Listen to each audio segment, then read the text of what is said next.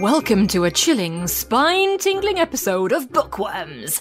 Now, I am delighted this week to have Carrie Hope Fletcher on the show. Carrie came by the Fun Kid studio to talk about her spooky new book, The Double Trouble Society and the Worst Curse. Is that a spooky enough voice? Yeah, I think so. We're going to find out what Carrie loves about Halloween, what special monster abilities she wants to have, and some behind-the-scenes chats about the new story as well.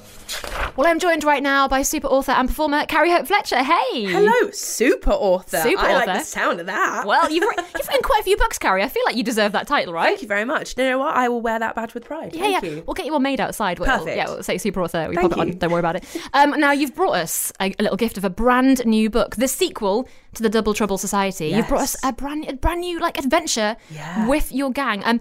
If we haven't had a chance to read the first one, where do we find Ivy and Maggie? Okay, so Maggie and Ivy are two best friends who happen to be born on the same day, at the same minute, of the same year, and they are best friends and they live one house apart, but the house in between theirs is this sort of old, dilapidated house that's been abandoned for years, and then all of a sudden this very mysterious stranger turns up, and there's a legend within the town that they live in called Crowwood Peak, and it's the legend of the Crowwood Witch, because 300 years ago there was a witch who had sold her soul in order to continue her reign of terror forever. And the only way that pact that she had made would come true is if she ate the hearts of 13 children. It's a tall order. And she only manages to capture 12 children and is stopped by her sister by the time she gets to the 13th. So she never claims that 13th child. So the legend is that she will one day return 300 years later to capture that 13th child. So when this mysterious stranger turns up at this house, Maggie and Ivy are certain that it's the Crowwood Witch come to claim the 13th child. So that's the first book. That's the Double Trouble Society. Excellent summary. Love it, yeah. I know, very cheerful. Great. And then the Double Trouble Society and the Worst Curse, which is the sequel. We find Maggie and Ivy again. This time, there are 3 new kids at school called Spencer Sparrow, Harriet Harper, and Orville Thomas. But they might not be who they say they are. And it's all about Maggie and Ivy discovering who these kids are and maybe what they are. Yes, because as they join school, as all people do when they join new schools, are a bit nervous. Yep. Which means they are acting a little bit suspiciously, a little bit weird. Absolutely. It could just be normal nerves, but it could be something else. Yeah, now I don't want to, this is the problem, Carrie. I don't want to ruin too much for people who haven't read the book yet. So I'm trying to figure out what to say without spoiling too much of the book. Yes. Basically, we've got the Double Trouble Society, Yes. and they know that in the place they are in Crowwood Peak, there's a little magic around. Yeah. There's a possibility. Extraordinary things can happen, and Yes. they know this. The supernatural is well within their wheelhouse. They know that this is a complete possibility, as do pretty much everyone in the town. It's not just the kids. All the adults are pretty savvy to it now as well. They're suspicious in all the right ways. They don't think it's first day nerves. But also we've got to deal with the fact that I don't want to spoil anything from the first book, but we are carrying on the story from the first book because there is someone who is very angry about something that happens at the end of the first book who is coming back to seek revenge. It's so hard to talk about it. I know. It's such a fun story, and it's really pacey. Like, stuff keeps happening in a really good way. Oh, thank you. I'm It's glad. so exciting. One of my favourite characters was Spencer. I just thought I love Spencer too. it was really cute, and I was such a big fan.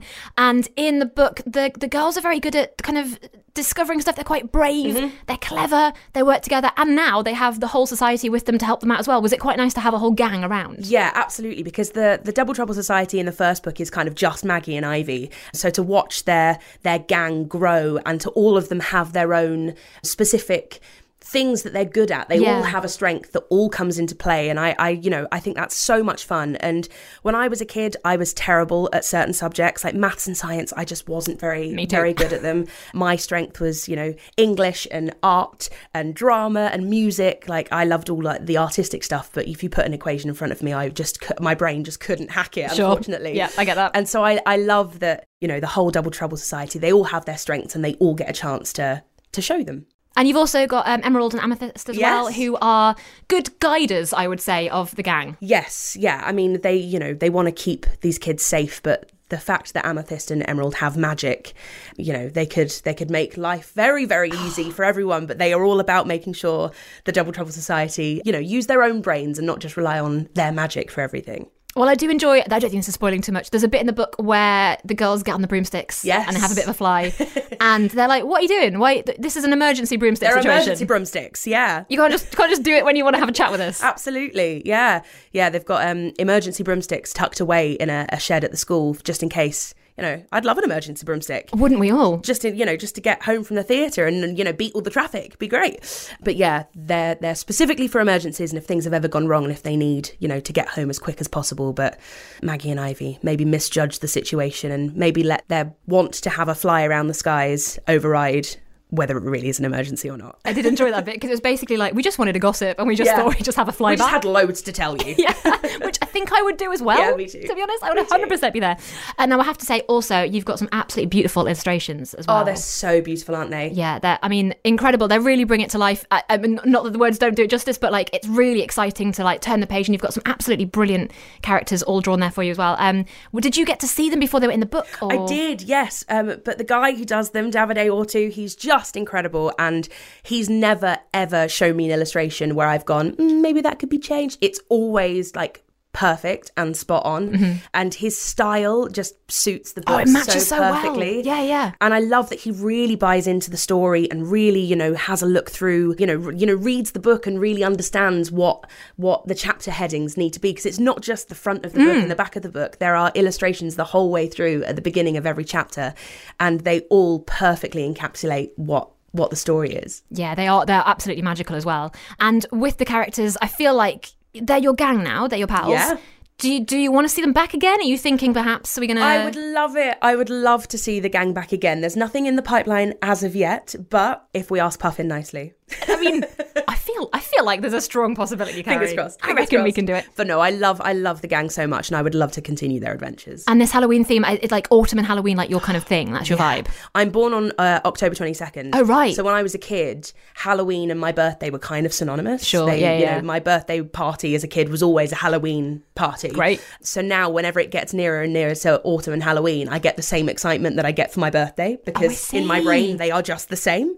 So my Halloween decorations went up in middle of August. Right, okay, They are fully up. I have gravestones outside my house. I have witches' legs poking outside the ground. I've got pumpkins pretty much all over my house. I was going to say, how do you feel about pumpkins? Are you carving them every so often? Yeah, get involved. I will always carve my own pumpkin every year. Yep, absolutely. Excellent, I love That's like a rite of passage for every year. You gotta carve the first pumpkin of the year is a special one. It's an important thing. Somebody told me you have to carve something that scares you into the pumpkin. So I once carved an uncharged phone battery. That to me was the biggest thing. Perfect. I was absolutely perfect. Genuinely terrifying. Now, speaking of Halloween, I do have a little would you rather this or that. Okay. Just kind of like, because I thought, the book is so exciting. You've got all these characters and it's kind of autumnal and Halloweeny. So no judgment. It's fine. Okay, all right. So if you were a witch, would you rather fly on a broomstick or turn into a bat and fly away? Oh, turn into a bat. Definitely. Really? Yeah, I'd love that. Okay. I feel like that's a double power, being able to turn into an animal and fly. And then do an escape. Yeah, that's a good point. Okay. Would you rather make potions or cast spells? Or make potions. Yeah. Yeah. Hard work though, right? I love baking and cooking and I feel like that's a kind of similar thing. Similar vibe, okay. Just less magic. Yeah, but I mean, still, you could have a lovely smell, I suppose. Exactly. Yeah, from the cauldron. Would you rather be a werewolf or a vampire? Vampire, I think. That was such a quick answer. Yeah, I mean, I feel like being a werewolf comes with... do you know what my fear is? Mm-hmm. It's a ridiculous fear to have. But when you're fully clothed and you turn into a werewolf, where do all your clothes go? Oh my goodness. And when you turn back into a human, are you just in the nude? Yeah.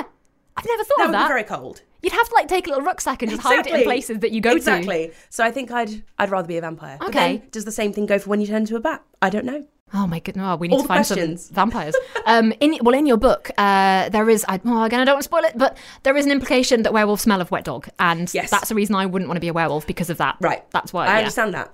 You've put me onto that route. Would you rather, as your familiar, have a pet cat or a pet toad? Oh, cat. I thought you might say that. I've got a cat called Edgar, and I feel like he'd be very offended if I took Toad. It would be weird, wouldn't it? To be like, I'm sorry, but this toad is coming with me now. Would you rather have a best friend who was a mummy or a best friend who was a ghost? Oh, best friend who was a ghost. Yeah? Yeah, definitely. I feel like it's harder to explain a mummy than it is a ghost. At least a ghost looks more sort of like a human, just a little bit more see-through. Whereas a mummy, you've got to explain all the bandages, why pieces of them are falling off everywhere. That's a good point. Why they lost a toe. Yeah, they're in a lot of accidents recently. They can't help themselves. And I'll understand if you can't answer this one, or if you're finding it tricky. Would you rather be Ivy or Maggie? Oh, that's so difficult. I want to be as clever as Ivy, but I want to be as brave as Maggie. I feel like if I could be a perfect amalgamation of the two of them, I would. All right. But I've always felt like I'm more like Harriet Harper. Oh, really? Yeah. Okay, who's only just been brought into this book now? I know, yeah. Yeah, she's the sort of person who dresses how she wants people to see her. So she dresses in sort of like really cool clothing. She sews thorns onto her jacket to make her look like fierce and awesome, but really she's actually quite soft at heart and quite gentle and a little bit timid and a bit scared, really. And I feel like that's what I'm like. I'm like, I want to show the world that I'm like brave and cool, but I don't think I am.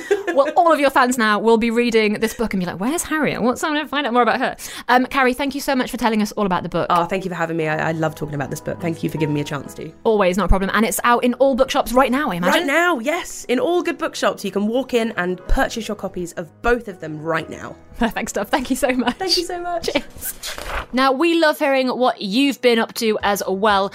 We had a message here from Luca. Hi, Bex. I would love on the Bookworm podcast to be John Dirty. I have met him before. He is so lovely, and his books are so funny. Okay, I can maybe make that happen for you, Luca. I am the reigning queen of books, after all, and John is a friend of the show. He has been on Bookworms a couple of times, so maybe watch this space. In the meantime, check out our episode with him and Connie Hook. You won't be disappointed. Now, if you do fancy a bit of a thrill this Halloween season, as well as reading Carrie Hope Fletcher's book, which, by the way, is Book of the Month for October, well, I've got a few other spooky books up my sleeve as well. First up is Attack of the Stink Monster by Nadia Shireen. I love Nadia's writing. She's always so funny. She's written the third book in the Grimwood series, which follows the adventures of the Grimwood gang, and a Bigfoot is on the loose. So Ted, Nancy and Willow have to save their home from the stinkiest monster ever. There's also a second book to recommend to you. It's the monstrously funny Beast and the Bethany series by Jack Meggitt Phillips. It's back with its fourth book, Child of the Beast. I love this series so much. It's a proper page-turner. It's spooky, it's creepy, it's funny, and honestly, I think you're going to love it as well. So lots and lots of stuff to be checking out there for you. In the meantime, let me know what books you've been reading. Just download the Fun Kids app, record a voice note, and send it in to me. I might play it out on next week's show. I'll see you soon. Have a spooky Halloween. Bye.